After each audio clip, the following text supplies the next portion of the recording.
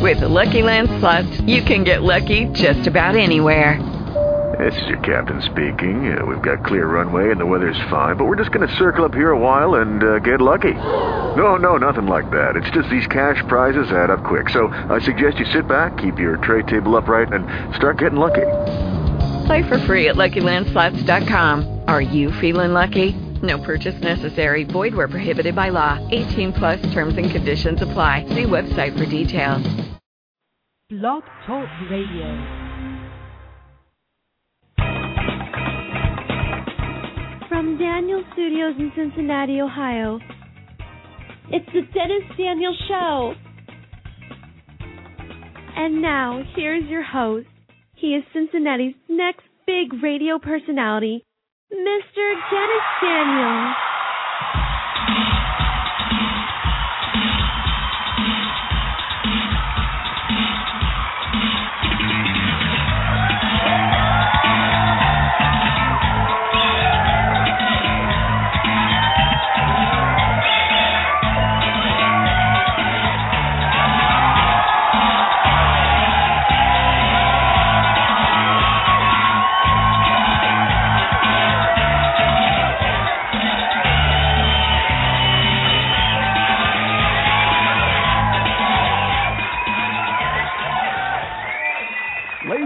Boys and girls and children of all ages, it's me, it's the good old Double D, and you have found Blog Talk Radio's hottest talk show, The Dennis Daniel Show. I am your host. I'm the guy that's, been around the world more times than he can count, Dennis Daniel.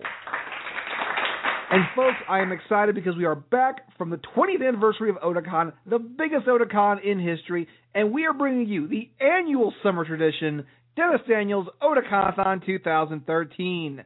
For the next hour and a half, get ready for some of the coolest interviews from some of the greatest guests at the 20th anniversary of Otakon. That includes Mike McFarland, a.k.a. Master Roshi, Vic Mignogna, the Fullmetal Alchemist, once again joining us, the very lovely Christina Vee from Skullgirls and Cone, and the wonderful Jad Saxton from Is This a Zombie and Wolf Children. But of course, we start off the Otakon-A-Thon 2013 in a big way with a Hadouken with none other than voice actor Kyle Hebert. So sit back, relax, get your favorite drink, because the Otakon-A-Thon 2013 starts right now here on Blog Talk Radio.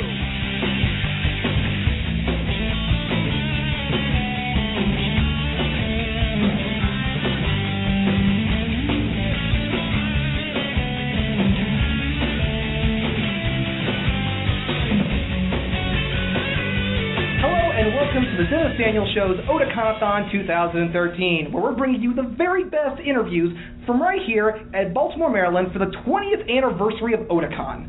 And my first guest at this time, he's not too unfamiliar with the Dennis Daniel Show. Back in August of 2010, he appeared on our program and kind of Kamehameha at Zimmer Hall at the University of Cincinnati, and that's why we're not there anymore. He is the one, the only Mr. Kyle Hebert. Kyle, how are you doing, man? Hey, I'm excellent. Good to be back. Oh, it's been way too long. And, when we're getting ready to hit 5 years on the air, we're starting to bring back some of the guests that have made the show iconic and what it is today. Great. And guys like you and Vic Mignogna and Eric Stewart have just paved the way for us to interview guys like Jim Cummings, Tom Kenny, Billy West, the Fonz, and dare I say, John Cena.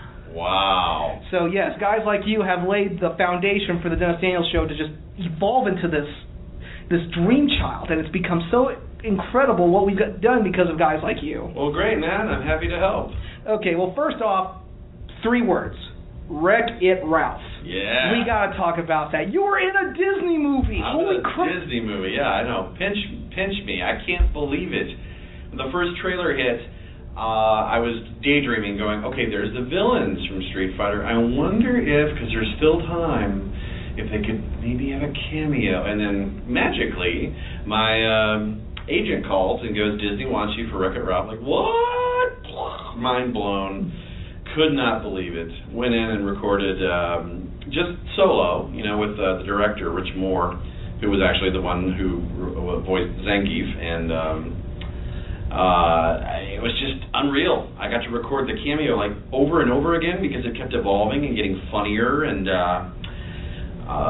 Yeah, and the last time I went in, they actually showed me the footage for the scene, fully animated and everything. I mean, there was no lip sync to do, but it was just wild. I couldn't believe it. And yeah, he made the joke that it's like, we'll just keep rewriting it, and you'll just keep making session fees, and like, I'm okay with that.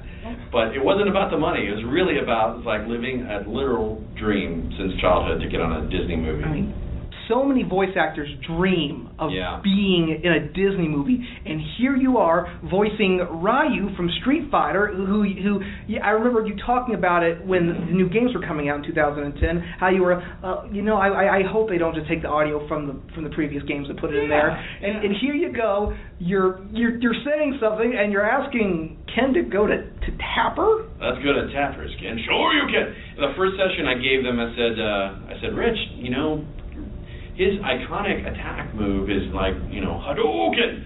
So I said, yeah, give me like 3 or 4. So I did. 2 weeks later, they come back and go, our animators actually did a Shoryuken instead, so give us that. Like, okay, that's rock and roll. hey, dividends, baby. Disney's making it rain. Yeah, this is one of those rare times where I'm going to see some back end. There are residuals involved. So it sold a lot of Blu-rays and DVDs and digital downloads. So hopefully later this year I'll be able to pay rent and then some. Oh, yeah. When I saw it, there was regular, Blu-ray, collector's edition Blu-ray, hells yeah. Totally right. And the only reason I bought it was because of you. I mean, the movie was fantastic. The movie is fantastic. But just when I saw you in there, I'm like, okay, Kyle's a bro. He does so much for the anime fans. Yeah. He invites them to be friends on his Facebook. He does Kyle TV. He does all this great stuff, and I gotta help this guy.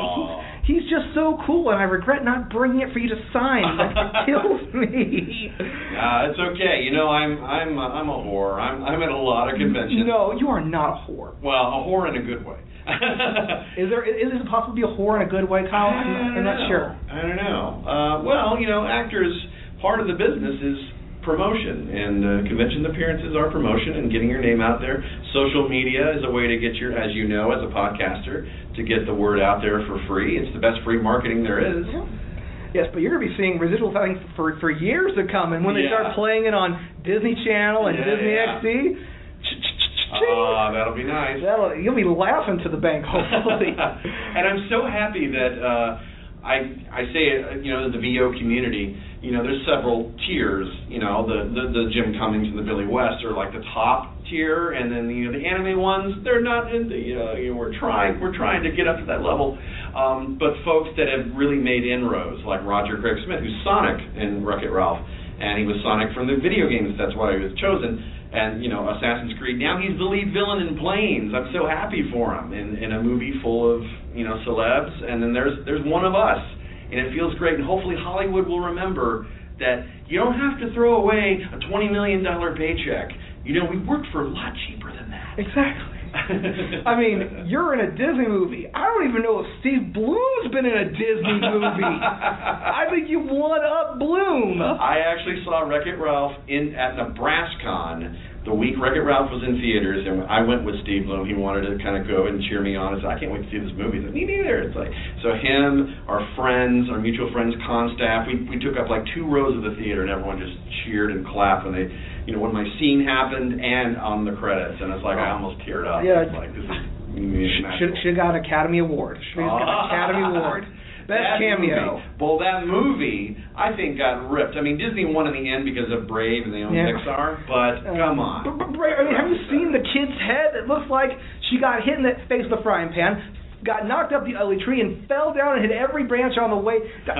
My gosh, that kid looks unnaturally. I mean, with Wreck-It Ralph, they look video game-ish, which is the point because it's a video game movie. I have no idea what they were trying to do with Brave. I know. It's kind of wacky, but I even saw some test footage of 2D animation for Wreck-It Ralph, and it was beautiful. It was just black and white, but it showed just a little piece of the monologue from John C. Reilly in the beginning. It's like, my name's Ralph, I'm a bad guy, and this is one regret I have. I had the chance to audition to voice match Ralph for the video game, and I turned it down because I didn't think I could sound like him. And after I turned it down, I started practicing. It's like, no, I think I can kind of do it. You know, it's kind of if I really practice. But alas, it wasn't meant to be. Which just means better, cooler things down the way. Well, maybe, just maybe, if they add Wreck-It Ralph to the Kingdom Hearts franchise, which I think, be perfect. Yeah. Just maybe. Well, I'd be hip to that. The way they got all those cameos from characters from multiple companies is they just went to E3 and asked. I mean, I can't believe that they got so many. Sega, Namco, Bandai. It's just so mind blowing. I mean, you got Street Fighter, you got Pac-Man, you got I just saw the movie a few weeks ago. They got everybody but Mario. But if they find a way, and Rich said this, he goes, if we can find a way to work Mario in, because that's what the fans expect to see Mario, and they did mention a Mario at the party, but I don't. First off, I think Charles Martinet, the voice of Mario, would be first. He'd be all over that, totally. He'd be over that. Second, how can you have Bowser and a mention of Mario, but no Mario? It's like that's like mentioning Dragon Ball Z. Right. Without having Goku. I mean, the first few episodes after the Cell Saga, where you shined. There you go. There you go. Tied that in pretty well. Nice. Smooth. I like it. Well, anyway, of course, as many may or may not know, you've undertaken a very serious change in your life. And would you be comfortable with telling us, for those who may not know about it? Yeah, this is cool. This is the first podcast I've talked about this on. So, breaking news, if you're not following me on Twitter yet or Facebook, my fan page, but I was recently diagnosed with type 2 diabetes, and I have high cholesterol, high blood pressure, and my doc says, you got to change your life, or you're just asking for a heart attack, or you're just going to drop dead, and that would be sad. And I didn't take it in a negative way. The second he said diabetes, it clicked in my mind. It's like, that's the motivation. That is the kick in the ass I needed to hear to make me make this lifestyle change. I need to eat better. I need to cut the crap out. I need to drop weight for the sake of my health. Because if you drop weight, your blood pressure goes down. If you eat the right things, then your blood sugar won't be spiked through the roof, and you don't have to. I wasn't at the point where I have to have insulin. I can just take a prescription a couple times a day, and I'm very blessed that it was caught fairly early. Oh, but the scary thing is, 2 years went by between the last time I had blood work. In just 2 years, if I had gone to have a checkup, the year previous, I probably could have nipped this in the bud. And I'm wondering if aspartame, the ingredient in diet soda, isn't what kicked it over for me. I'm not saying aspartame is bad for everyone because it affects people differently.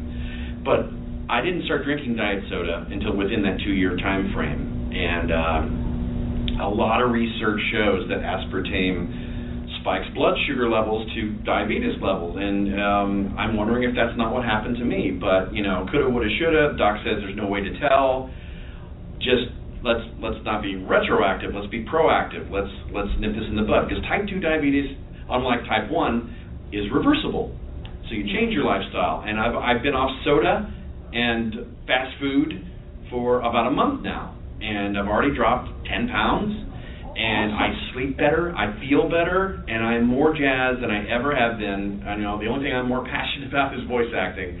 But really, and people have seen it. They've seen the change. They say your face is looking slimmer.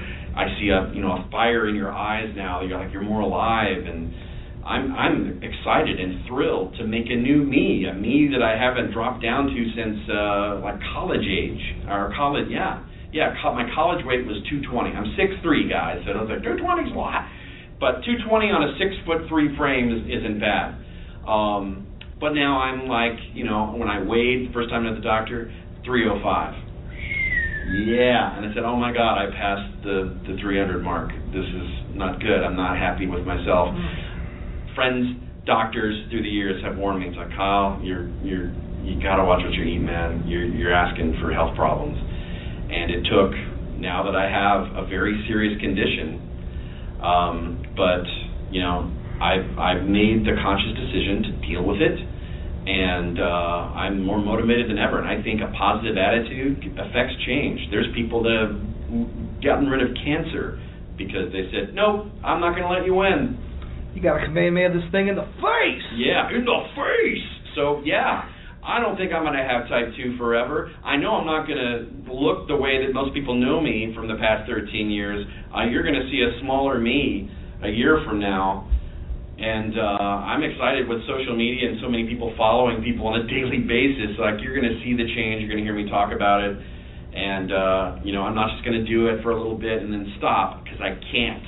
If you let yourself go, then it'll come back. It'll come back and overcome, and that's not going to happen. I got way more stuff I want to do in life. It's kind of like the Majin Buu of the human body. Yeah. And I'm a parent too. I have a beautiful 17-year-old daughter, and so I got to be there for her too. I got so much I want to do career-wise and with my life, and I did not take this as any sort of death sentence, because it's not, but it is serious. So anyone out there who doesn't go to the doctor on at least for a yearly checkup, please consider going. And if you're leading a sedentary lifestyle, as most of us do, we sit in front of our Facebooks all day and Twitters and sit online for hours on end and don't really get out much and get up and stretch or eat right. Maybe we're just having chips and pizza and soda all the time. Be proactive, guys. It's one thing to have it in moderation, but if it is your life, then you're just asking for trouble. You can't, you don't want your heart to give out on you. You don't want your blood system to become dependent on medication that you can't afford and treatment you can't afford, because a lot of us don't have insurance. So fix yourselves now so you can be around a lot longer, feel a lot better, and everything. Be there for your family and friends. Yeah, and I look back at my extreme gulp.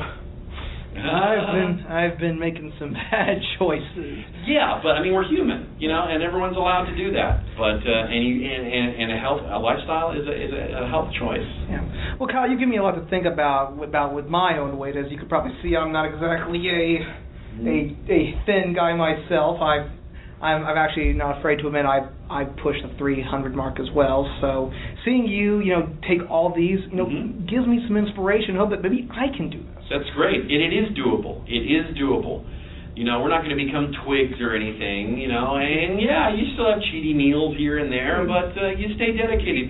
Do some nightly walks. Kind of be like Cookie Monster, who realized that cookies are a sometimes snack. Yeah, exactly. So, this kind of opens up. Maybe I could consider, cutting back on Mr. Soda over there. Sure. And maybe, it's a hard thing to replace. Oh, yeah. It is. Oh, yes, but if anyone, can be a true inspirational story about this, it's you. Thank you, man. I mean, your characters have conquered giant snakes. Demons trying to take over the world. Some of the greatest villains escaping from hell. I mean, this is just another challenge that you can overcome, because you are Kyle freaking Hebert. Conqueror of Frieza, destroyer of Cell. Yeah. At least on my Budokai 2 game. There you go. But I would love to have you back on in the future to talk about the updates and maybe give some advice for those who like me are a little on the plump side and could benefit from some of the things that you do. Well, I can tell you right now, guys, you will feel and look different in just a month if you just cut out soda. If you just fast food, it's so hard because it's addicting. It's how we were raised. And it's tough, but man, if you can just get through that little hump, and then you see the difference, and then you weigh yourself and go, oh my God, I'm 10 pounds lighter. It's doable. And when you see the difference, you're going to get more motivated. Awesome. Well, Kyle, thanks a lot, man. We'll have to have you back on to celebrate the 5th anniversary of the show, so you can tell everyone about your successful weight loss plan. Yeah. And when we come back, we're going to be talking with the wonderful Christina Vee. You're listening to the Dennis Daniels Show's Otakon-A-Thon 2013. Who lives in a pineapple under the sea? Absorbent and yellow and porous is he. Ahoy there, air breathers. SpongeBob SquarePants here. Ow! And Gary. Ah! You are filling your ear holes with the Dennis Daniels Show.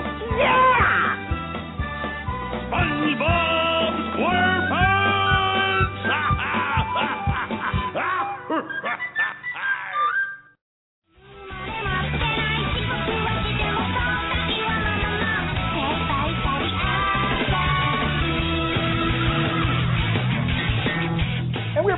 on Dennis Daniels' Otakon-A-Thon 2013, bringing you the very best interviews from Baltimore, Maryland, and the 20th anniversary of Otakon.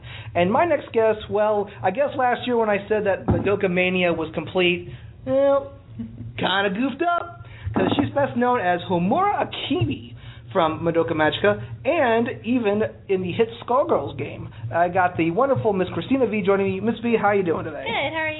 Fine. I gotta say, I've seen we talked with a lot of different voice actors about how they got their start in the industry, and I see yours, and I'm like, this is a story that's got to be told. So, what got you interested in acting? Sailor Moon.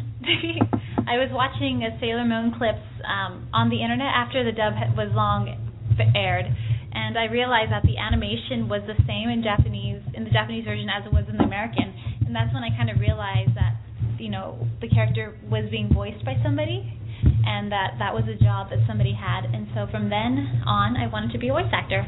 Well, that's pretty cool, and you actually went about it a unique way. Normally, some people stumble into the business, but you started off by doing a series of YouTube videos on the interwebs, where these kids today post their videos of the dog riding skateboards and the angry video game nerds screaming at these walls of video games. So, can you tell us a little bit about the videos that you started posting on YouTube? Yeah, actually, by the time I was doing voiceover, I already started doing bit parts, and I started posting videos. The first one I did was the Haruhi Suzumiya Haru Yukai English version, and that got up to 3 million views in the first year that it was posted. That was really awesome. I saw that actually. That was a very, very well done version. I think yours, and I think did Wendy by chance do a version of the? No, she didn't do a version of the ending thing. Well, I think if you two both did, I think they both be incredible versions. Of course, you're the one that did it first, so. Thanks.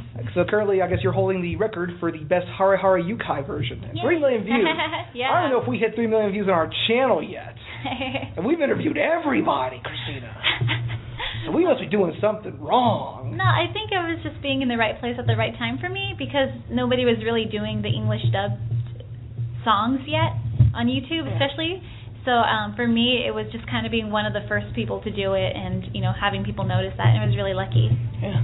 Well, it's really cool. And speaking of Haruhi and YouTube, great transition. I know you also did something called The Adventures of the ASOS Brigade. Yes. For those of you playing the home game, the SOS Brigade is Haruhi's little gang of misfits, in which she has them do incredibly stupid and yet sexy at the same time. Great transition. So tell us about working on the ASOS Brigade. Well, I got that job actually because the president of Bandai liked my YouTube dubs of songs. So he asked me to be Haruhi Suzumiya. Actually, the original plan was to, for the Endless 8 episodes, they were originally going to switch out the voice actors for every episode, and they were going to have like a Western episode where everybody was Texas, and it was really cool. But I was going to be Haruhi in one of those episodes, so that was the original plan. But that didn't end up working out. I'm trying to picture that in my head. It would have been so cool. See, like a Kion going, Haruhi, don't appreciate what you're doing to that Mikaru, ma'am. Yeah, it would have been so awesome. I'm giving you to 3 to get out of town. Again. All we need, first, so we had a Western one. I guess all we would need is a Dr. Seuss one, then a Law and Order one, original, not SVU, and I guess maybe even a wrestling one. Maybe see them all compete at WrestleMania. That would have been pretty cool. That would have been cool. Well, anyway, of course, outside of that, you've also done a lot of great voice work, and one of your best-known characters is Homura Akemi from Madoka Magica. And last year was Madoka Mania on the Otakon-A-Thon. We talked with Lauren Londa, Christine Marie Cabanos, Sarah Williams, who play a lot of the Madoka kids, and now you play a Madoka kid. Yeah.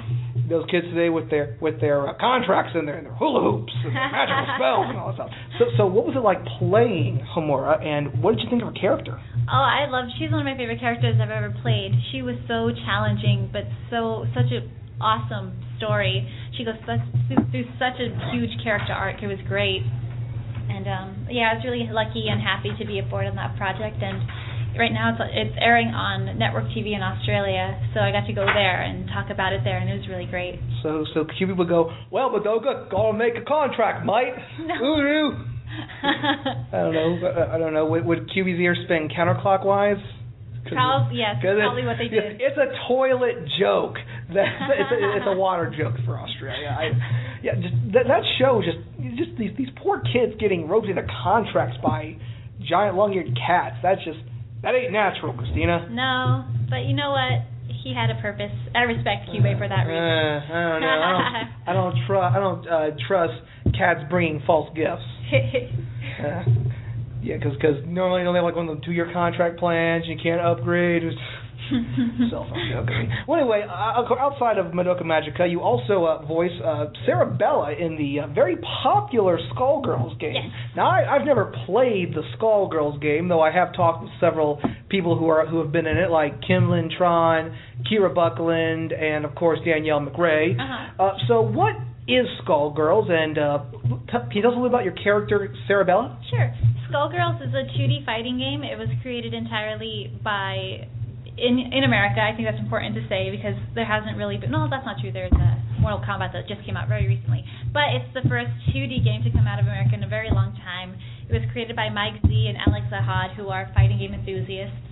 So the game has a very special, unique twist to it that these guys have been playing. Especially Mike Z has been playing fighting games for so long that he knows kind of what needs to be worked on and with those mechanics. So he really brought this to Skullgirls, and I play Sarabella, who's a mafia circus ringleader.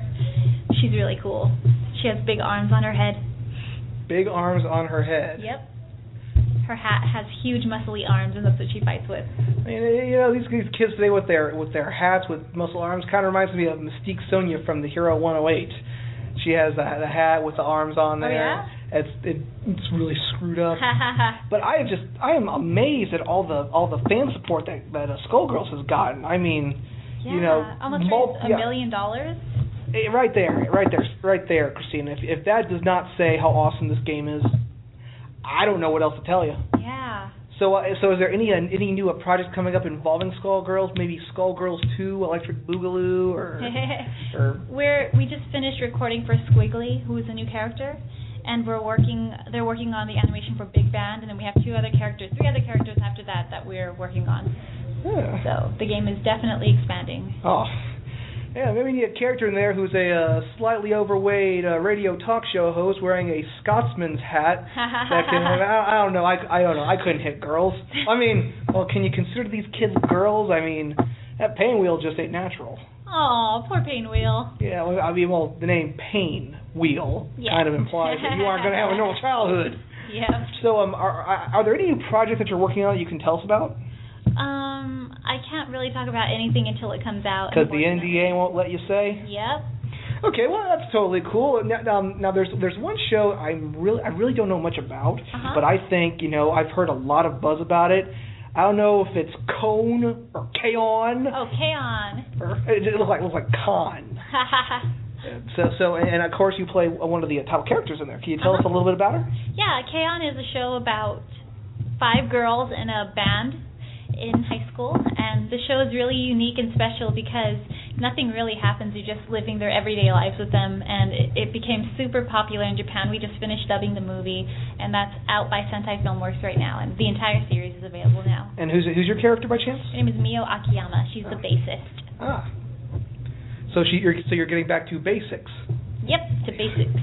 So wait, you're telling me there's no magic in it. No magic. No contracts. Nope. No big things that eat the blonde hair kid's head. Nope.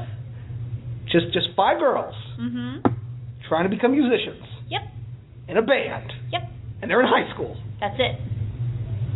Sounds like a better story than Big Time Rush. So fun.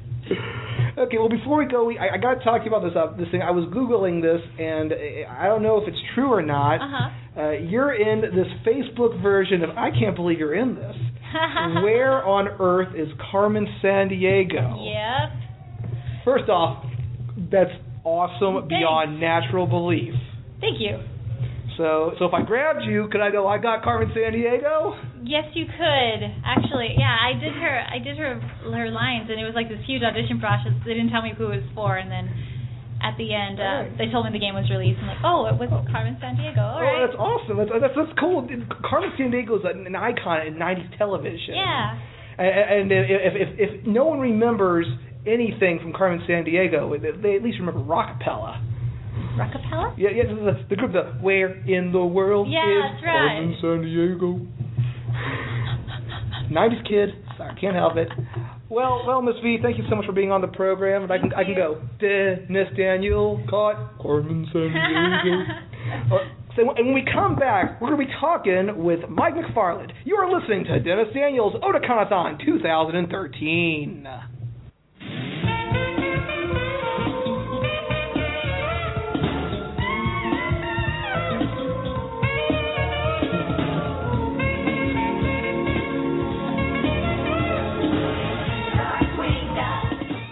This is Darkwing Duck, the Mallard of Might, and you're listening to the Dennis Daniel Show.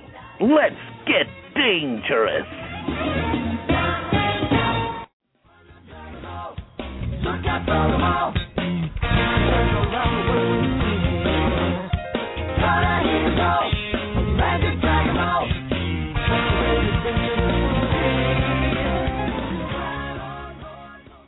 And we're back here on the Dennis Daniel Show's Otakon-A-Thon 2013, and joining me right now, I'll tell you what, he is a very talented man. Not only does he direct, produce, and write for Funimation Anime, he's also a very talented voice actor, as many may know best as Master Roshi from the iconic Dragon Ball series, Gene Havoc from Fullmetal Alchemist, and Buggy the Clown from One Piece. He is the one, the only Mr. Mike McFarland. Mr. McFarland, how are you doing today? Fantastic. That was a glorious introduction. Thank you. Hey, I gotta tell you one thing. Yeah. High school, growing up, Yeah. Dragon Ball Z was awesome. Master Roshi was my favorite. And then when they debuted Dragon Ball, a little afterwards, you know, seeing him in his prime in the Dragon Ball series, and I think I told you a couple years ago at OhioCon that one of my favorite songs was a boom boom boom a dee dee dee a martial artist life is the life for me. And that laugh is just I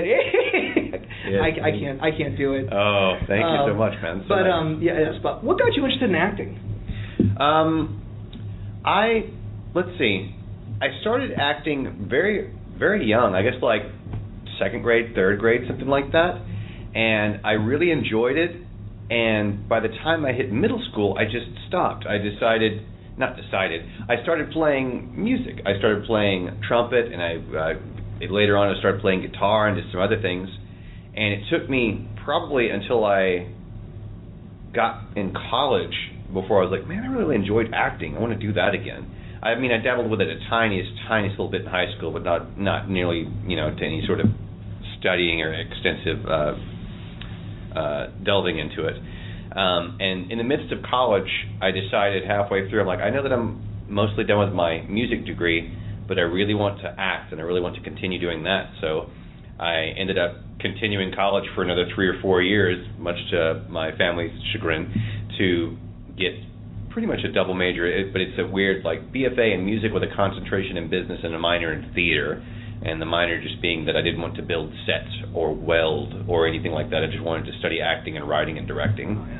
I know that feeling all too well. I had to, in the E-Media, it's considered fine art, so I had to do a lighting course, and just setting up and taking down was just the biggest pain, because we had to work on a stage show as our final, and that was not fun, and I ended up getting a C on it, which really angered me because I missed a day. I got yelled at work for not calling and telling them I needed off, which I was supposed to. But anyway, that's a story of a different color.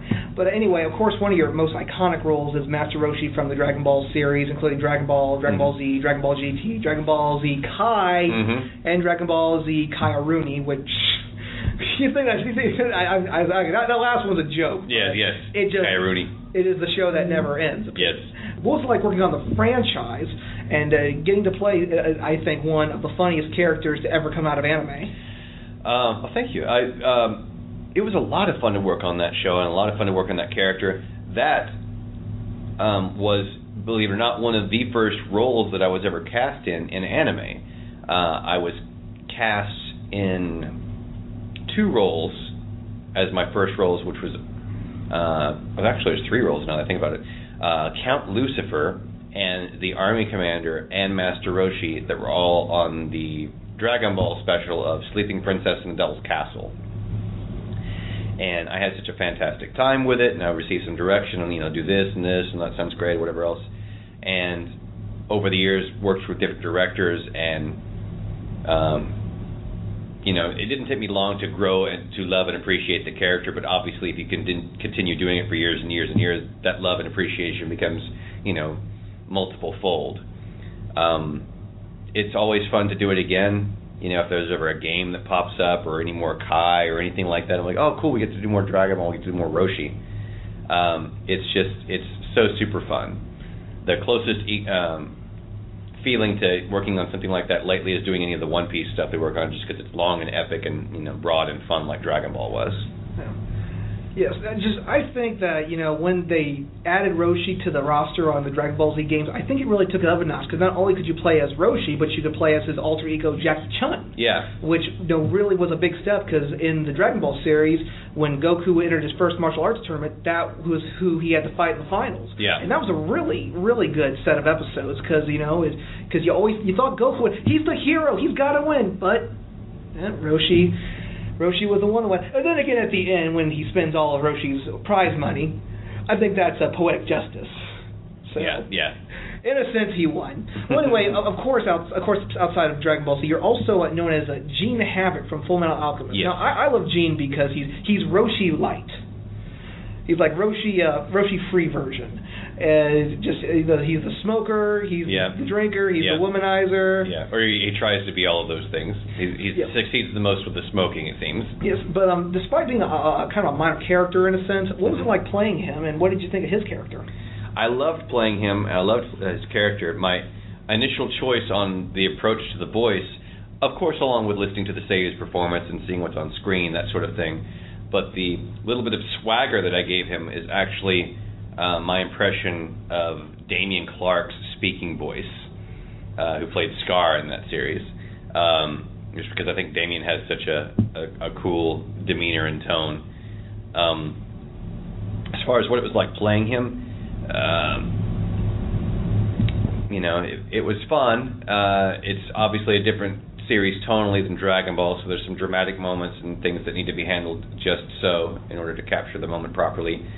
And then going from Fullmetal Alchemist to Fullmetal Alchemist Brotherhood, there was the additional, of course there was a lot more work to do, but there was the additional mental juggling of the fact that he lost some of his mobility partial of the way through the series, and that had a lot of impact on how he was approached. What was cool was, even after that, everyone is breaking down and crying, and he's still staying the cool cat that he is. I mean, sure, he was sad because he lost a lot of his mobility, but, it was cool seeing Travis Willingham, who played Mustang, seeing that Mustang's character develop more of a purpose because of your character. So your role in the series is like a catalyst, which helps the other main characters develop their sense and purpose in the series. Definitely, I agree with that. I really think that's one of the cool things about you. You played characters, like again, Master Roshi helped Goku, become the fighter that he is today. Gene Havoc gave Mustang purpose after he was shot. I think that's one of the cool. You're like the catalyst of the Funimation anime. You play characters that help the main characters become the iconic, noble spirits that we know and see them as today. I hadn't thought of that. That's neat. That's neat to look back on it that way. Yes. Well, anyway, you're here at Otakon because you voice directed for a brand new movie, and I'm actually quite excited to see this. Can you tell us a little bit about Wolf Children? Wolf Children. I love Wolf Children. Wolf Children is the latest film from Mamoru Hosoda. He's the director of Summer Wars, and before that he did The Girl Left Through Time, and before that he's worked on a few other features, but these three were like his own babies. He wrote them, wrote the story, created them, and directed them. So that's kind of his three films that I equate to being his body of work, or his body of storytelling in his work. Wolf Children follows the story of Hana and her kids, Yuki and Ame, through various stages of where they live and where they take their lives, being that they are of a wolf species. They're like part human, part wolf, and all of the trials and tribulations that come along with trying to raise children that have that sort of background in modern society. That's unique. It's kind of Inuyasha-esque. because Inuyasha was half human, half demon. Mm-hmm. And especially, we didn't get to see much of childhood growing up in Inuyasha, whereas we see it in the Wolf Children. And I was looking at some of the cast members. It looks like a lot of new blood coming into this series. It's some, for sure. Like, I made it a point to, not like 100% across the board, no matter what, a completely different cast from Summer Wars, but I wanted as many, as far as the bigger roles, as much as possible to not be people that were repeating a performance or repeating work with me in 2 Holsada films in a row. And now I did cast Colleen as the lead for Hana, because she's far and away the best person for that particular role, and she's a fantastic actor, and she really, really brought a lot of personal experience as far as dealing with her family and trials and tribulations there. She puts a lot of honesty and a lot of herself into her performance, which comes through no matter who she's playing.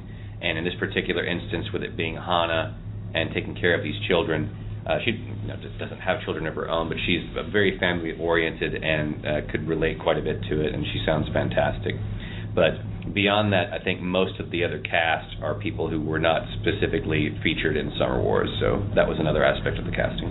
Well, it's cool that you're giving the next generation a chance to get their foot in the door, and and from what I've heard, Wolf Children is bound to be an instant classic. Has Funimation by chance released a DVD debut for Wolf Children in case they can't quickly use their time machine to travel back in time and catch it here at Otakon? I'm not sure. I want to say that it comes out before the year ends, so but I don't know where. Well, I'm sure they can stay tuned to the Alti Explosion website, and we'll announce when the Wolf Children will come out, and maybe we can give away a copy of the DVD. That'd be awesome. I know that Funimation had a panel earlier today that I didn't get to be a part of because it was interfering with some of the other interviews and other things that I was working on. But who knows? They may have announced it then. Well, either way, Mike, I think the movie is going to be an instant classic. Summer Wars has just developed its own little clique and cult. So I think with you behind the cast, obviously you know what you're doing because you, of course, have given us such countless characters and worked on so many great shows. I think that the Wolf Children, and I'm just taking a stick on this, I think voice directing with the guy who did Roshi, Havoc, and the cross-dressing daddy from Oran High. I looked at a photo of her. I'm like, no. Yes. No. Mr. Fujioka. Mr. and Mrs. Fujioka. If I may quote Shawn Michaels, that is one sexy boy. But I think that Wolf Children might even compete with a Miyazaki movie. Well, I really feel that Hosoda has a lot to say, and that his filmmaking style is something that definitely needs to be seen. And a lot of people are touting him as the next Miyazaki and whatever else, and I would not argue with that. I think that he's a fantastic storyteller, really writes from the heart, and really has a fantastic way of weaving a story and telling a tale, and to really get the audience on the edge of their seat, and laughing and crying and doing all the things that you do when that you want to do when you go see a movie. Well, there are some very, very sad scenes involving children in this movie, Mike. I might be shedding tears. Before we go, do you have any advice for those who want to pursue a career in voice acting? Well, there's lots of advice. For extensive advice, Crispin Freeman has put up a very extensive list of pointers and tips and advice, so go to his website at crispinfreeman.com. And while you're there, check out our interview with him from 2010. Do that as well. As far as me, initially, just some quick things. Remember that it's an acting job, so despite whatever sort of interesting voices or whatever you have, it's an acting gig, so take acting classes, study theatrical acting. That will help you into any other avenue of acting that you may want to do, be it voice or film or children's theater or anything. You have to have an acting background. It's not just the voice. Beyond that, as far as an additional thing, I would say it would very much be in your interest to take improvisation. Improvisation forces you to make quick choices and to beat characters and maintain these characters for moments of time, and it will open your mind up to maybe approaching things that you didn't think you could do before, like, I never thought I could play the hero, or I'm no good at playing this, I'm no good at playing that. Well, in improv, sometimes that's your role, like you have to do this, and you're just forced to do it, and you find all sorts of things about yourself and what you can do that you didn't think was possible. That does sound like some pretty good advice, Mike. So I thank you so much for joining us on the Otakon-A-Thon. And when we come back, we're going to be talking a little soul with Micah Soulsod. You are listening to the Dennis Daniels Show's Otakon-A-Thon 2013.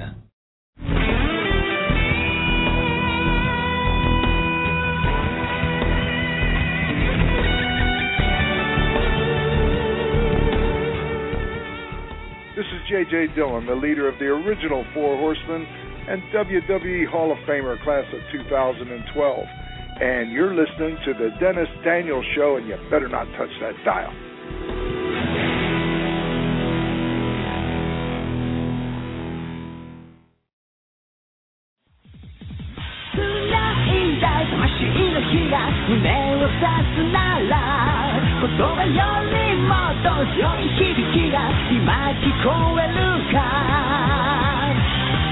And we are back here on the Otakon-A-Thon 2013. It's the good old Double D, Dennis Daniel, bringing you some of the finest interviews from Otakon 2013 here in beautiful Baltimore, Maryland. And my guest at this time, well, he may be a new and up-and-coming voice actor, but he is so perfect for the role that he's best known for that his character's name is in his last name. I mean, how perfect is that? I mean, you can't get any better than that. And, of course, I'm referring to Soul Evans from the Soul Eater. Yay! That's awesome. Thank you. The one and only Mr. Micah Soulsod. Micah, how you doing today? I'm doing peachy. How are you? Doing pretty good. It's like without even trying, you sound like Soul, and that's pretty cool. Well, I hear we sound similar, but what do I know? I don't know. I mean, do you eat souls too? Well, only on Saturdays. Yeah. One of the questions we're going to ask is, how does one eat a soul? And I was curious on how that would go, but that's a little bit later on in the interview. So, what got you interested in acting? My friend dragged me to a summer acting program, and I was hired on to be the drummer. They needed someone to do rim shots for their jokes. They had I think it was the preschoolers or the little kids, and they were telling these jokes that weren't necessarily funny. They were just kind of punny. Yeah. And they needed someone to indicate, hey, you should laugh here. And that was me. And then somehow I got dragged into the whole acting program, and I thought, wow, that's really fun. And I ended up getting cast as, what's his name? Professor Henry Higgins in a My Fair Lady play. I've never seen My Fair Lady. I was going to say, is that the one where he goes, quite frankly, my dear, I don't give a damn. No, that's Gone with the Wind. I know, I've never seen... It's The Rain in Spain. The Rain in Spain. The Rain in Spain stays mainly on the plane. And that's enough of that. This isn't open mic night. Well, anyway, let's get to what the fans want to know. They ask us, Dennis, you got to ask them about this. Okay, right. One of your best known characters is, of course, Soul Eater Evans from the Soul Eater, which you guys can catch every Saturday at 1:30 a.m. on Toonami on Cartoon Network. Cheap plug. Yeah, believe it. Yeah. So what was it like playing Soul, and what do you think of his character? It was awesome, unexpected. I was cast as Soul about 4 months in to working at Funimation, so I wasn't really thinking like, hey, I'm totally gonna get this character. But it was an amazing experience. I have a lot of good memories of the show.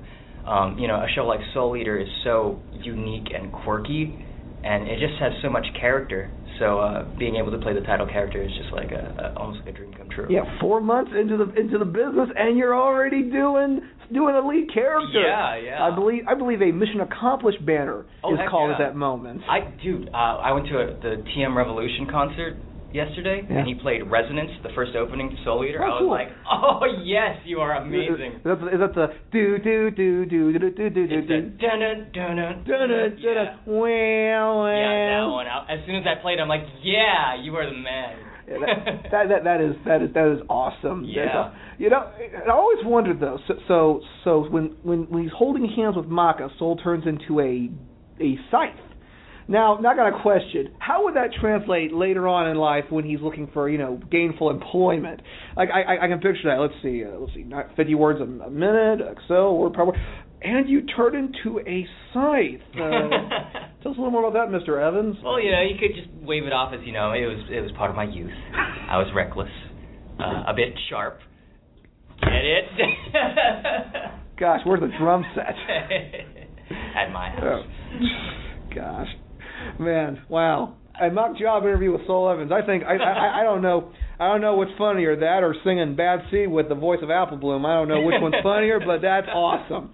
Well, anyway, I mean, I never expected Soul Eater to be this popular. I mean, I saw it when it was first dubbed in Japanese, and then when it hit English.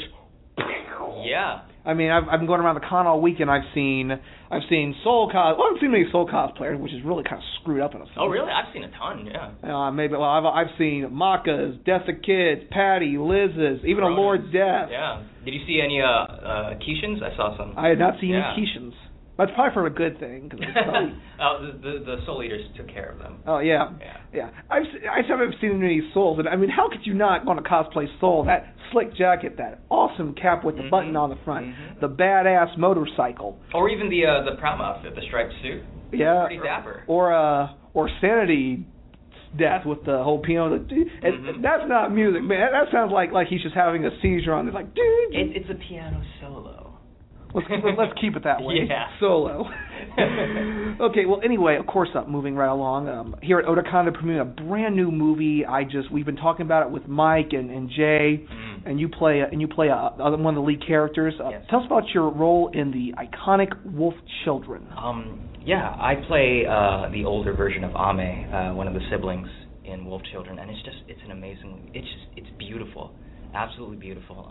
Ame is very soft-spoken. He does want to embrace his heritage, but as the story goes on, he discovers himself, and I think that's what the movie is all about: the self-discovery and choosing your own path. It's got to be tough growing up, with a single mother, but also growing up knowing that you're a wolf, you're part wolf. Yeah. Especially even it's kind of Inuyasha-esque. That's what I've been saying all weekend. It's Inuyasha-esque.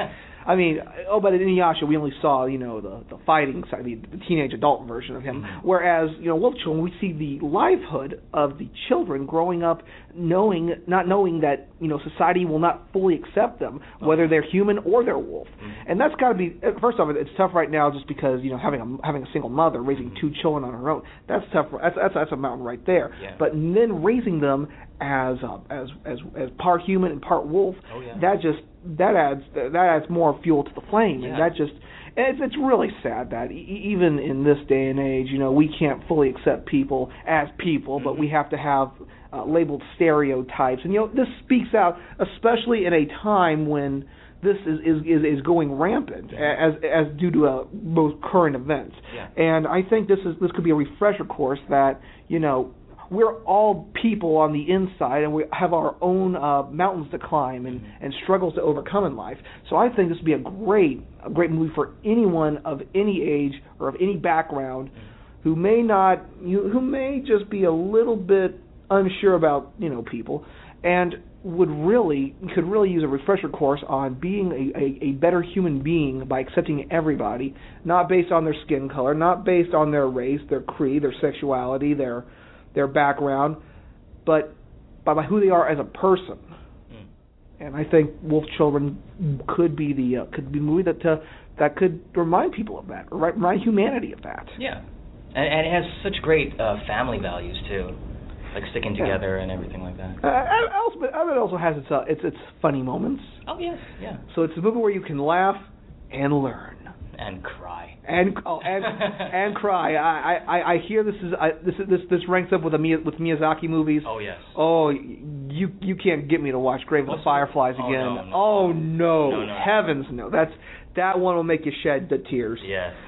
So anyway, outside of voice acting, I was doing some research last week, and I was come across that you are a freelance artist. Yes, I am. So of course, so what's it like, dabbling in art, and do you what's your favorite kind of art style? I was originally like an artist, I guess by trade. Acting sort of came later, but I've always been a fan of the anime art style.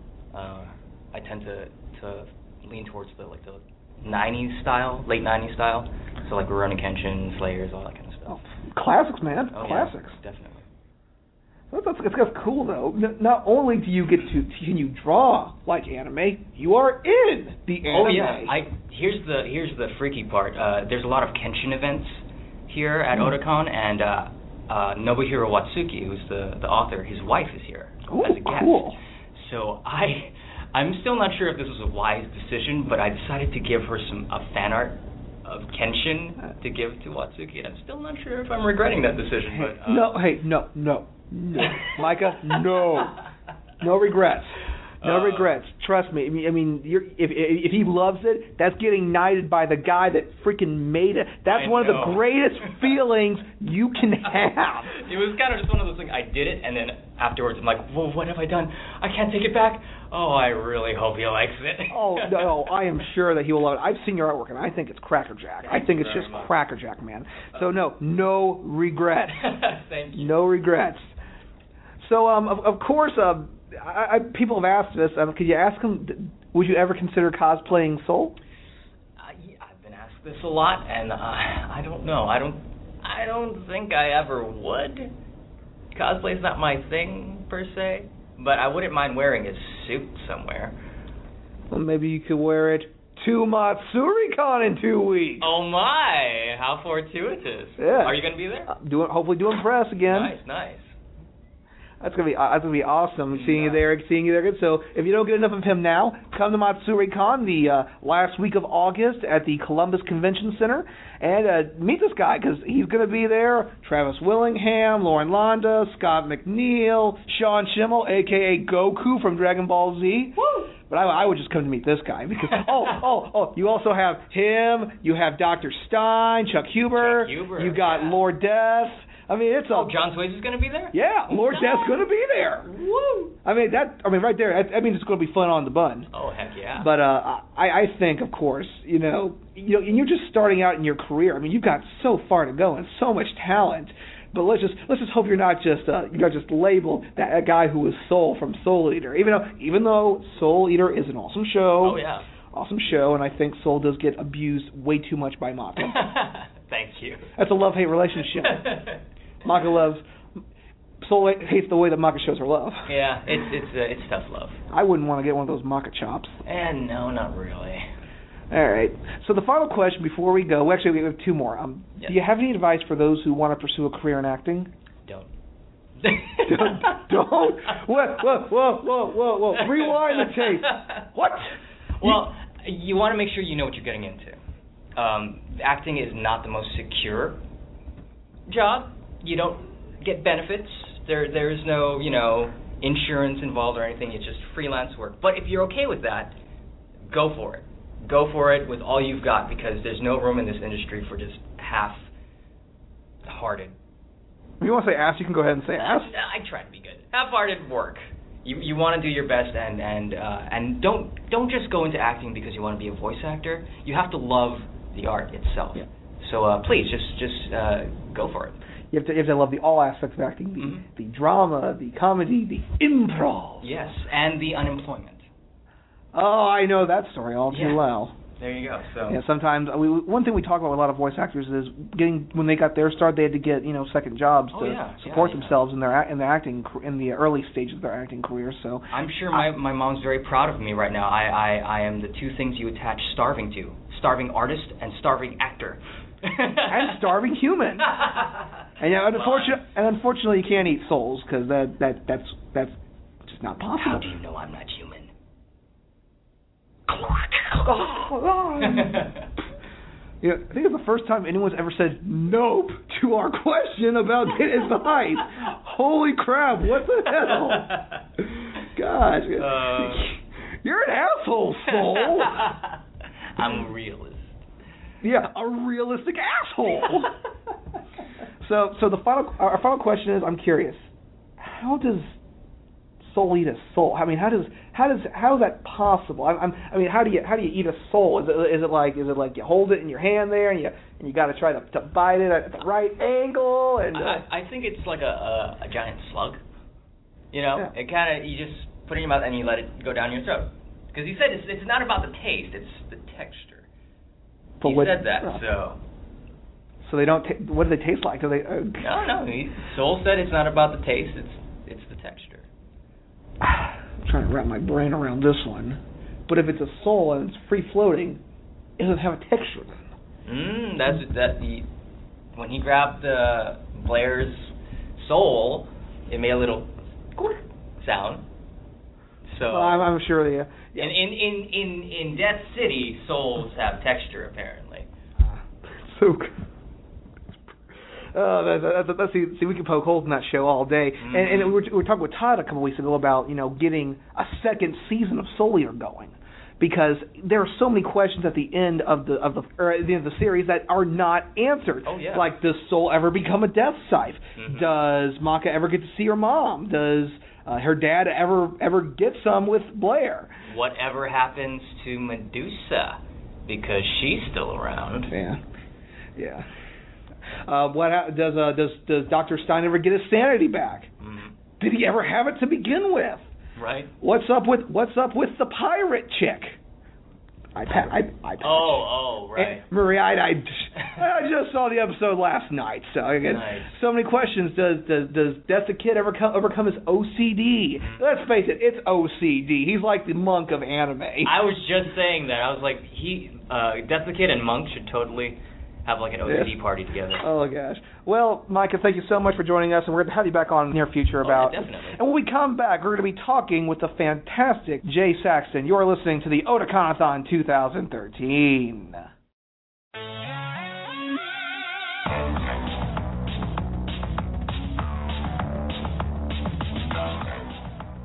Hey there, this is Ben Tennyson. When I'm saving the world with the power of my Ultimatrix, me, Kevin, and Gwen like to listen to the All-Taste Explosion with the Boogaloo Shrimp, featuring John Pokemon and the Dennis Daniel Show. It's hero time!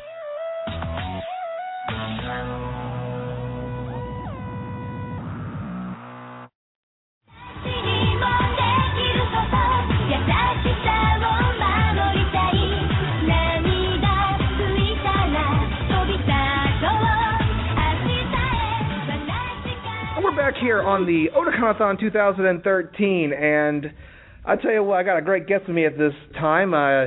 Hopefully with this gig, she can afford to get one of her characters some pants, because apparently she plays a character that has like these rocket leg thingies, and apparently no pants.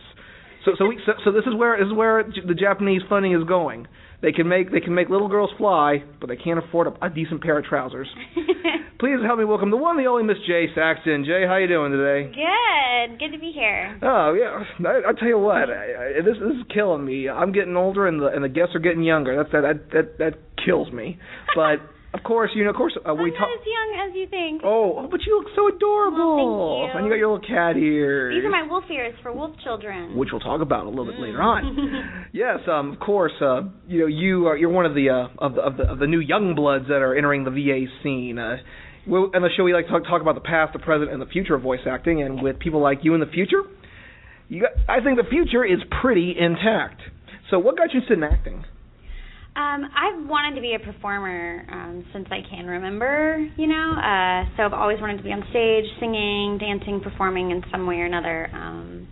So I think I really got into the actual acting bug or whatever kind of bit me around middle school when I actually started doing like plays and musicals and stuff like that. Actual voice acting, I always wanted to be like on TV or do voices and stuff like that. So it just was a matter of networking with the right people and getting an audition, and the rest was history. Yeah. When you say acting bug, I'm kind of picturing like a spider with a cane and a top hat and a scarf. Like one of the Broadway looking bugs. Singing, "Hello, my baby. Hello, my honey." Hello? Yeah. Oh, boy, man. A Michigan J. Frog joke. Wow. Except he's a spider this time. Yeah. How would that work with 8 legs instead of... Okay, you know what? That's actually... He'd have, like, extra canes. Yeah. They'd all go side by side. Yes. Okay, well, anyway, the first thing I want to talk about is the show Strike Witches. All right. And you play Perrine H. Klosterman. Yes. And first off, this is a unique show because they have these little girls, and they have these, like... They're called striker units. Yeah, and they have these legs. Yeah, and they have these rocket legs and these, I guess, magical cat ears. Yeah, they actually all have different animals. Like some of them are cats, some of them are bunny rabbits, some of them are little dogs. Just depends on, and that's because they're witches, and when their witch magic sort of ignites, they pop out their ears and they grow a little tail out. And for some reason, they lose their pants. they lose their pants. They one of the catchphrases is "winning the war on pants." It's like a funny little. They did like a propaganda style video for one of the trailers, like a World War II propaganda style video, and it was "winning the war on pants." But they can't wear pants, y'all, because they have to be able to slip into their striker units, which are their rocket legs, and go fight the Nuroi. You think these kids could afford at least a decent pair of shorts? Maybe one of those little tiny mini skirts. Or fans wouldn't like that. Come on. I don't know. They're known for their different panties. But anyway, yeah. Doreen's one she's one of the more modest ones. I think she wears a pair of tights. She wears like black tights and has like white panties underneath them. That sounds better already. So anyway, what's it like playing Perrine, and what did you think of her character? She was really fun. She's kind of one of the first bratty characters that I got to play. There would be many more after. She's really kind of stuck up and a know-it-all and kind of wants to be in charge of everything. And so it was really fun to kind of get into that character's head and also to get to do some like military-style fighting and yelling and battle cries. And she has a really cool battle cry. It's "Tonnerre," because it's like French. Because they took all the different witches come from different areas and they're kind of historically based. It's kind of neat that way. That's really unique. I've never seen the show. I've seen clips, but it's so cool. First off, the flying around, that's awesome. That's some Iron Man stuff right there. I wish I had some rocket legs. You got to have the witch power and like to make the striker units work. So we can make our phones smaller, but we can't afford a pair of rocket legs. We can't afford to make rocket legs. Gosh, come on, Japan, get on it. We need to get some of them rocket legs, or find some way of accommodating pants with rocket legs. Some kind of rocket legs to pants adapt. Hey, if guys start doing this, you're gonna want the pants. Are you gonna tell me that you guys want the pants? Come on now. Oh, well, I'm like Perrine. I'm modest. Anyway, speaking of brats, this is actually a great transition. You're also known as Haruna from the Haruna from the popular question anime, "Is this a zombie?" And before I go, I gotta ask, is that a zombie? Is that a zombie? Is this pitcher of water a zombie? Hey, you work on a show that starts with a question. You're gonna get the jokes.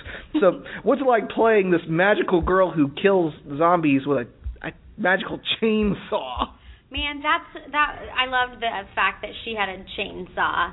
I mean, she's kind of ridiculous, and she gets to say some of the funniest lines that I've ever got to say, and you know, she gets to kick some butt, and she has a lot of confidence and spunk, and like my favorite part about her is she's just so optimistic, but then she gets to be really bossy with the actual zombie character Ayamu, which is always really fun to do, to boss Austin Tyndall around. So it was really, really fun. I enjoyed playing her, and I've got to play her for 2 seasons now, and season 2 is almost out, coming out in September, so I'm really, really psyched. And make sure you get that, because there's some really cool extra features on that DVD. We actually did a live action little skit scene with the 4 main characters, with me and Ayamu and Euclid Healthside and Seraphim, all the actors, a little skit, and then we did a live on-camera commentary. So you actually dressed up as Haruna, and you had the chainsaw too? Well, not exactly. You'll have to wait and see. It's pretty funny. It's a fun skit, and even Tyler Walker, the director, makes an appearance in it too. That's good. It's going to be weird. So what do you think the funniest line you've said as Haruna is? I can't remember what it was, but like any time that I get to call Ayamu a butthole, I just love saying that. It's just so funny to come out of a little girl's mouth on TV, butthole, you know. Gosh, I don't know if I trust a little girl with a chainsaw. It seems like anime, they're attracting these people with chainsaws. You've got. But this one has a mind of its own. Like, it actually talks. It's called Mistletoe, and it it has like a heart and a soul, and a talking chainsaw. Come on now, that's pretty badass. Oh man, I don't know where that falls in my rank of people who use chains. I think that has to be in the top 3. So you got Haruna from Is That a Zombie, or is this a Zombie? Greel from Black Butler, and then, of course, the top one guy to ever eat the Chainsaw Charlie. But anyway, or one of the reasons you're here is because you're promoting the all-new Wolf Children, and you play one of the lead characters, Yuki. So could you tell us a little bit about the Wolf Children, and what was it like playing a little girl who, was growing up, half human, half wolf, not accepted by either side, and the struggles that it takes to live in a modern day society, and when you're a little more different than many people are. Yeah, I mean, it's a beautiful film by Momono Hosoda, and I was so thrilled that Mike McFarland, the director, cast me in this role. It's just got like this sweepingly beautiful music and a really gorgeous story. Yuki, she starts, I narrate the whole film, and I play the older version of Yuki. And she, starts out saying, this is a story about my mother. And she just kind of tells how her parents met, her dad, being the wolf. And then through circumstances, I don't want to totally give it away, you'll see what happens. Some people might have already seen it, but, it is, she's struggling inside, and she starts out, as a little girl, just being really rambunctious and not necessarily knowing where her boundaries are, and trying to figure out whether she wants to be more human or be more wolf-like. And then she's got a brother played by Micah Soulsod, and they go through the struggles together. She's the older sister, so she's got that mentality. But I just loved the emotional arc of this story, and getting the chance to really kind of delve deep into Yuki's character. It was really, really a wonderful experience. Yeah, I think one of the iconic animes like Inuyasha, had the character who was half human and half dog demon, and you really didn't get to see much of the childhood aspect from him. I mean, you see him as more of a teenager. However, with Wolf Children, you actually get to see what it was like for a child who's half human and half demon growing up. And of course, I would assume, even in modern day society, that they have to be labeled with all these stereotypes, like they're a monster. Don't bring your children near them. They could attack them, and it's really sad. A single mother, I believe it's a single mother, raising two children by herself. Right there, that's an impossibility on her own. That takes a lot of strength from the mother herself. But to raise them knowing that they won't be fully accepted by either the demon society or humane society.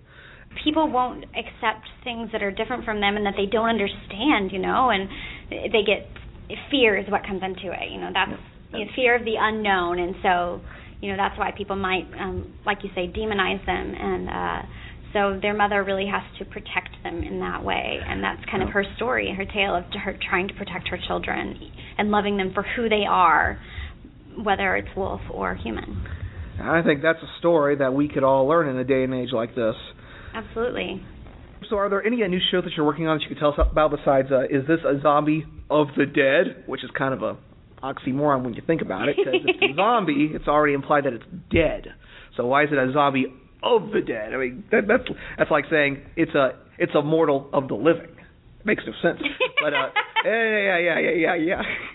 Well, I'm doing a show called Hagen-I. I don't know if you've heard of that one. Not exactly rigging the... It's pretty new. I think season 1 is about to come out on DVD, and I think there's like 4 episodes up on Hulu right now, or you can go to Funimation.com and watch some of them. It's really a funny kind of lighthearted show. It's about a group of high schoolers who, it's called Hagen-I, I Don't Have Many Friends.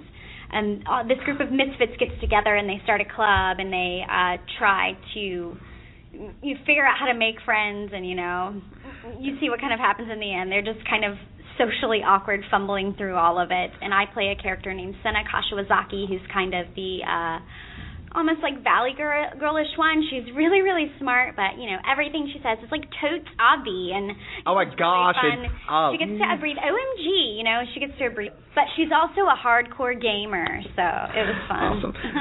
So those experiences sound like me in high school. No, I'm kidding. I was awesome. Well, do you have any advice for those? I know you're just starting out in your career, but maybe have some advice for those who do want to pursue a career in acting, maybe get their foot in the door for voice acting?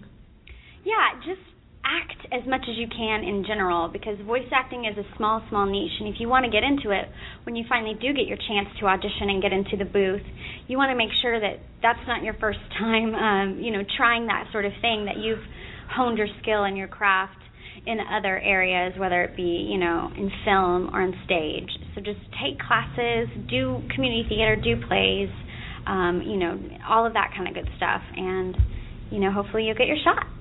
Yeah, and one day you may end up like Jay, playing a magical talking kitty with wings. Yep. And when we come back, we're going to be talking with our good buddy, Vic Mignogna. You're listening to the Dennis Daniels Show's Otakon-A-Thon 2013.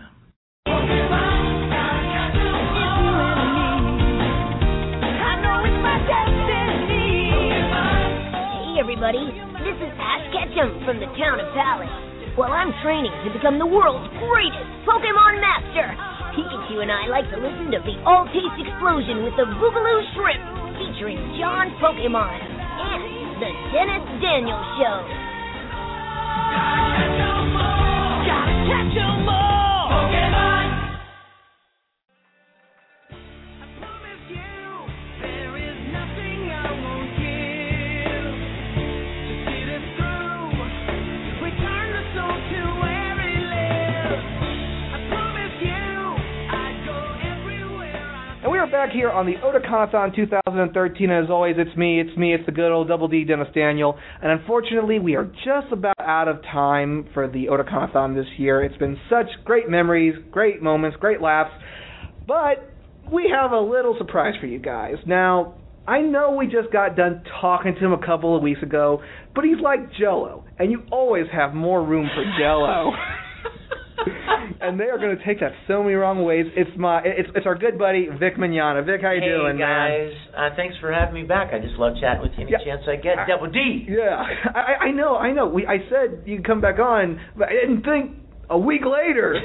What the heck? Oh. Well, you're here, I'm here, the recording device is here, so why not chat a little bit? Yeah, that's awesome.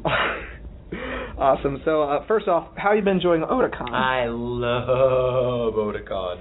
I love this convention. I was actually taking some photos of you in the autograph session Saturday, and wow, you have got a ton of people. I mean, there was a line to get into the line to get into the line. Well, I love the chance to meet the fans, to interact with them, and let them know how much I appreciate their support of my work. And Otakon is just one of my favorite events. There are several people on staff here that I just really, really like and have developed friendships with, and any chance to get back to Baltimore and be part of Otakon is a great pleasure. Hey, if you gotta be at Otakon anytime, Vic, it's the 20th anniversary. Right, exactly. Now we just gotta wait till they turn silver in 2018 for the 25th anniversary. That would be even fantastic. Yeah. Man, not a lot of things make it to 20 years. I think only a few things that made it to 20 are, I think, Doctor Who, Otakon, WrestleMania, and I think that's a very short list of 20. That is a short list. But anyway, I got some things we wanted to talk about on the program that we didn't get a chance to. First up, sorry ladies, he's taken. Congratulations on your engagement. Well, thank you. She's a wonderful girl, and I'm a very lucky man. I know it's going to break Rachel's heart, but I'm sure she'll go on. Oh, I'm sure. Now the question is, what do you get the guy who can transmutate anything? That's a good point. I mean, we couldn't get toasted. Get him a new mother. My feels. All the feels. He shoots, he scores. Oh, man. Yes, but I'm really happy for you. I know, back in 2010 she was a girlfriend. 2013, going to be here in Wenbell soon. Yep. I know a lot of fangirls are heartbroken, but hey, I'm sure they're happy that you're happy. Those fangirls, could be my daughter. So, you got, as flattering as it is, and you know what I think? I got to tell you something. I've told a lot of people this before, even my girl. I don't think fangirls are anywhere near as enamored with me as they are with Tom Makisuo or Edward Elric. I think they're kind of in love or infatuated with characters that I play, and since I am the closest they will ever get to that character, you know what I mean? Yeah. They kind of like, oh, Vic, but I don't think they really think that much of me personally. I think it's just like Tamaki or Zero or Ed Mousy. or Fi or Dark Mousy. Right, exactly. I think it's the characters that they really Vic, fresh don't on. sell yourself so short. No, I really do. Don't sell yourself short. I believe it. Edward Joke. You can't change my mind. I believe that. I really do. I really do. No, I think it's like, you know what? I'll tell you what it's like. It's like movie actors that are like, sex symbols or whatever, but they're oh my God, so and so dreamy or whatever. But that's because people think that they're the characters they see in movies. Yeah. But then, like, if you know them, they're just an average guy, or they're mean, or they're, you know what I mean, or they have a drug addiction or something. You know what I mean? Yeah. They're not the person you see on screen. But people, set them up as sex symbols. What? And I'd give anything to be with Brad Pitt, or I'd give anything to spend one night with George Clooney or something. You know what? The reality of those people is very different from the people, the characters you see on screen. They put them on a pedestal. Exactly. And actually, I think that the closest that they ever get to Broly, I believe, would be Brock Lesnar. Exactly. Because he's a big dude. He could. So that's just my theory. That's my theory, Double D. I'm sticking to it. Hey, congratulations, man. We're gonna find some way of getting you a blender or something, a blender or a toaster, or I don't know. Can you register a Philosopher's Stone at the registry? I don't know. Can you? Yeah, that's gonna be first of all. It's gonna be an awesome wedding. It's gonna be just epic right there. Well, thank you, sir. Moving on. Of course, a role that you're now known for is Obito Uchiha from Naruto Shippuden. So you're kind of like the new bad guy. So Orochimaru, dead. Itachi, dead. Obito, entered. Alive. For a while, anyway. Yeah. So what's it like playing him? Well, and what do you know what? character? I really enjoyed Obito, but the sad thing is that when he turns bad, when it's revealed that he is Toby or whatever, and he's a bad guy, it's a different actor. Unfortunately, just like in the Japanese, they use a different voice, and so the American company that's making it, they're like, well, if it's good enough for the Japanese, it's good enough for us. And so anytime a character they changed voices because some other quality of the character was revealed, they use a different actor. So that's cool, Vic. I'm sure you could have just changed your range. Well, I probably could, but you know what? The people that make those decisions decide, and it's their call, and I respect whatever they decide to do with it. I'm sorry that I'm not getting to do it, but I'm sure it's going to be awesome, whoever does it. Yeah. Well, that's still kind of a bum trivia. You had to play him for so long, and then Toby, and then bye-bye, Obito. Yeah. It's too bad. But I'm still happy to get to play him. Now, I was doing some research, and I know that, and this is going to sound really crazy, especially for those who have never heard of it. You were actually in an animated movie with Ernest Borgnine, who many know as Mermaid Man from SpongeBob, the Lion of Judah. Now, first off, it's animation with a Christian story to it. Yes. So, could you tell us a bit about working on the Lion of Judah? Absolutely. You know what? I was contacted by a company, and they're based in South Africa, actually. And they asked me to audition for this, and I did, and they cast me in this role, and came to find out that I was going to be the henchman to Michael, oh my gosh, his name just went right out of my head, but a well-known actor, and then I found out that Ernest Borgnine was going to be in it, and some different people, Michael Madsen. And the cool thing about it was that it was all prelay, which means that you record all the voices first, and they put a video camera on your face, so they record your facial expressions when you're doing the lines, and you have a lot more freedom and flexibility, of course, when you're recording the lines first, as opposed to anime, where the animation's already done, and you're trying to match the mouth movements of the character and still deliver a believable, authentic performance. But I really enjoyed that because of my own faith, my own personal faith. It was a great pleasure to be a part of something that had a faith-based theme. I hope we get to do more, because I really loved the guys, Derek and the guys that I worked on that production with. Really, really liked them a lot. I could see you working for Big Idea and doing the VeggieTales. I'll tell you what, now that was great as a child, watching the VeggieTales. I don't see how you're not on there. I mean, in the Pirates Who Don't Do Anything movie, they had Yuri Lowenthal as the prince, so Wait. So Yuri is in a VeggieTale movie, but not Vic, who would be perfect. Are the VeggieTales still going? I think still going? Yeah, they're still going. I believe they're still going. The Pirates Don't Do Anything, that was either 2008 or 9, I believe. I still think. I didn't even. You know what? I've not even seen much of VeggieTales lately, but it would be great. I love those opportunities. I love to be a part of things that have a positive message, as well as, entertaining. Exactly. I think I'm the person I am today. Well, a lot of factors, but I think I'm also the person I am today because of VeggieTales, because it was entertaining, but it had a message about God, and that's always a great thing. Absolutely. Of course, I was again at the panel, at the autograph session. You were giving away free CDs of you recording scriptures, and it was the Gospel of John. Could you tell us a little bit about the story behind that? Absolutely. Several years ago, I was at a convention, and a mother came up to me, a mom who was there with her daughters, and she came up to me and she said, "I just want to thank you for being a positive encouragement to my daughter and her friends." She said, I was in your Q&A session, and she said, everything you said, the kids just really hang on it, and they really, really eat it up. And she said, you could read the phone book, and those kids would probably enjoy it. I would agree. And I thought to myself, well, now I just had an idea. Maybe I'm not going to read the phone book, but what if I read the Bible and recorded it and gave it away for free?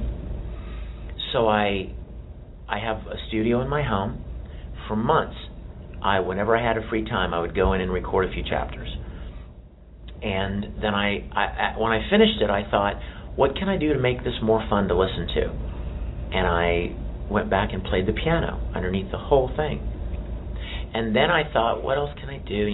So I did little voices to the characters to try to differentiate them, and I used a very contemporary translation of the Bible that's very easy to listen to. The whole purpose being to make it accessible to people. And then I spent a lot of my own money getting all of those discs pressed, paying a company to make all those CDs, and then I give them away at conventions because I feel like it's something that I can give back to the fans that's of great value and importance in my life, and it's just my free gift back to them as a means of showing my appreciation for their support and their kindness. And if I'm able to give them some kind of encouragement that somehow grows them or helps them in some kind of a relationship with God or with others, what a gift. I'm honored to be able to do that. That's just fantastic. And you do this out of your own pocket, which makes it even more of a greater gift. And of course, like God's love, it's a gift. You don't have to take it. It's there if you want it. Absolutely. I've heard of, and I don't like to, get into this because I don't know the entire story. There have been rumors going around the grapevine that Vic Mignogna is a jerk. He's pushing Christianity on people. He's trying to convert he's trying to convert people to be this way or that way and push. And I don't think that because. Well, all you have to do is be around me for 10 minutes. Yeah, you know exactly. that I don't push anything on anybody, number one. Number two, you know what? I want to address that. And I know we just have a few minutes left, but I want to address that. Mike's all yours. There are people in the world who are very antagonistic toward Christianity and God. They don't like it. They don't like the way it makes them feel. That makes them feel kind of guilty, or makes them feel like they're accountable, and they don't want, they don't want any of that Christianity stuff. And anyone who advocates a relationship with God or Christianity is somehow suddenly the enemy. And there are a handful of people, not many, but there are a handful of people out there who actively seek to ruin my reputation, to make up lies, bold-faced lies about me, because they don't like the fact that I take a stand for my faith. And you know what? There's a passage in Matthew 5 where Jesus says, "Blessed are you when men shall revile you and persecute you and say all manner of evil against you falsely for my sake. There it is. 2,000 years ago, Jesus said, listen, if you take a stand for me, there are going to be people that hate you. There are going to be people that try to slander you and make up lies about you. But just, you're blessed, and rejoice in that, because it means you're making a difference. I have people who think that I have certain opinions because I'm a Christian. If I had a nickel for everybody that's written me or said, I heard a rumor that you're homophobic, that you've been banned from conventions for making homophobic remarks, that you hate gays, blah, blah, blah. That's garbage. Listen to me, everyone. That's garbage. I have never, ever made one disparaging remark about homosexuals. I've never made any negative comments about anything like that. I've never been banned from any convention for saying anything like that, because I've never said anything like that. And the reason that they think that is because they know someone in their life, or they've seen people on television that are fanatical Christians who call themselves Christians, and they talk negatively about homosexuality, right? They condemn it. God hates gays. God hates this and that, right? They see those people on television who call themselves Christians. Vic calls himself a Christian. Ipso facto, Vic hates gays. They jump to that conclusion because I claim to be a Christian. But you know what? I'll say it here. I've said it 100 times, and I'll say it again. God loves everyone as much as he loves you or me. God loves a gay guy or girl as much as he loves a straight guy or girl. It makes no difference to God. His love for them is the same. And for that reason, I love them and treat everyone exactly the same. But there are a handful of people out there that are they're cantankerous, they're not at peace with themselves, and they look for ways to make trouble. They look for ways to stir up trouble for people that try to take a stand for their faith. Did you ever notice how it's funny that people could run around conventions and advocate hentai and run around and be very vocal about any of a number of issues, and nobody cares? It's all fine. But somehow when I share my faith, it's quote-unquote shoving it down people's throats. Isn't that interesting? Nobody ever gets accused of shoving their beliefs about whatever down people's throat, but Christians often get that label. And it's unfortunate. It's unfortunate. But I want to end by saying this. Everybody, I believe that God's love is good news. It's a gift. It's a good thing. And if I believe that God loves every one of these fans as much as he loves me, if I believe that his gift is available to them as much as it is to me, then what kind of a monster would I be not to share it? What kind of a horrible human would I be to keep that gift to myself and not tell other people that God loves them as much as he loves me? That's like the best thing I could ever give somebody. You know what I mean? If there was a woman out in the hallway right now who was giving away $100 bills, okay? She's giving away $100 bills. And she gave me one, and she says to me, go tell everybody, come up here, and you'll get $100.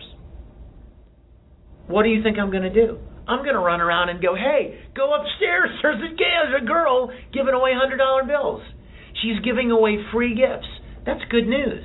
And people would come racing up here, right? It's exactly the same, only much bigger.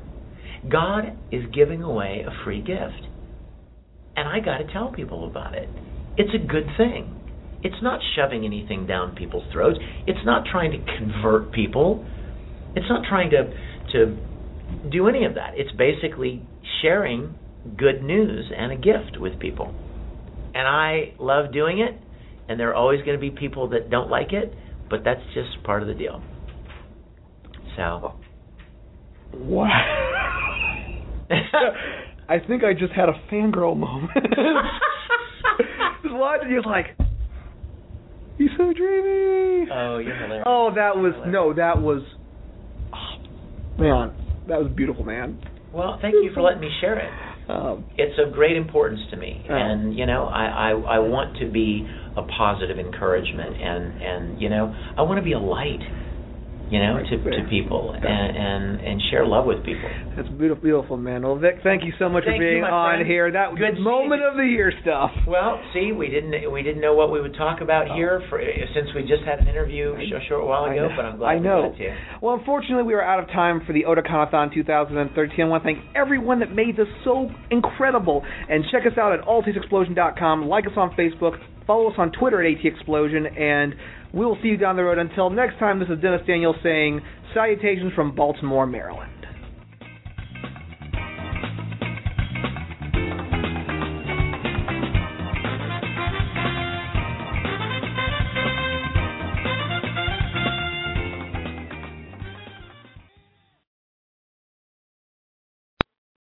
Lucky Land Casino, asking people, what's the weirdest place you've gotten lucky? Lucky? In line at the deli, I guess? Aha, in my dentist's office. More than once, actually. Do I have to say? Yes, you do. In the car before my kids' PTA meeting. Really? Yes. Excuse me, what's the weirdest place you've gotten lucky? I never win and tell. Well, there you have it. You can get lucky anywhere, playing at LuckyLandSlots.com. Play for free right now. Are you feeling lucky? No purchase necessary. Void where prohibited by law. 18+. Terms and conditions apply. See website for details. Don't you love an extra $100 in your pocket? Have a TurboTax expert file your taxes for you by March 31st to get $100 back instantly. Because no matter what moves you made last year, TurboTax makes them count. That means getting $100 back and 100% accurate taxes only from Intuit TurboTax. Must file by 3/31. Credit only applicable to federal filing fees with TurboTax full service. Offer can be modified or terminated at any time.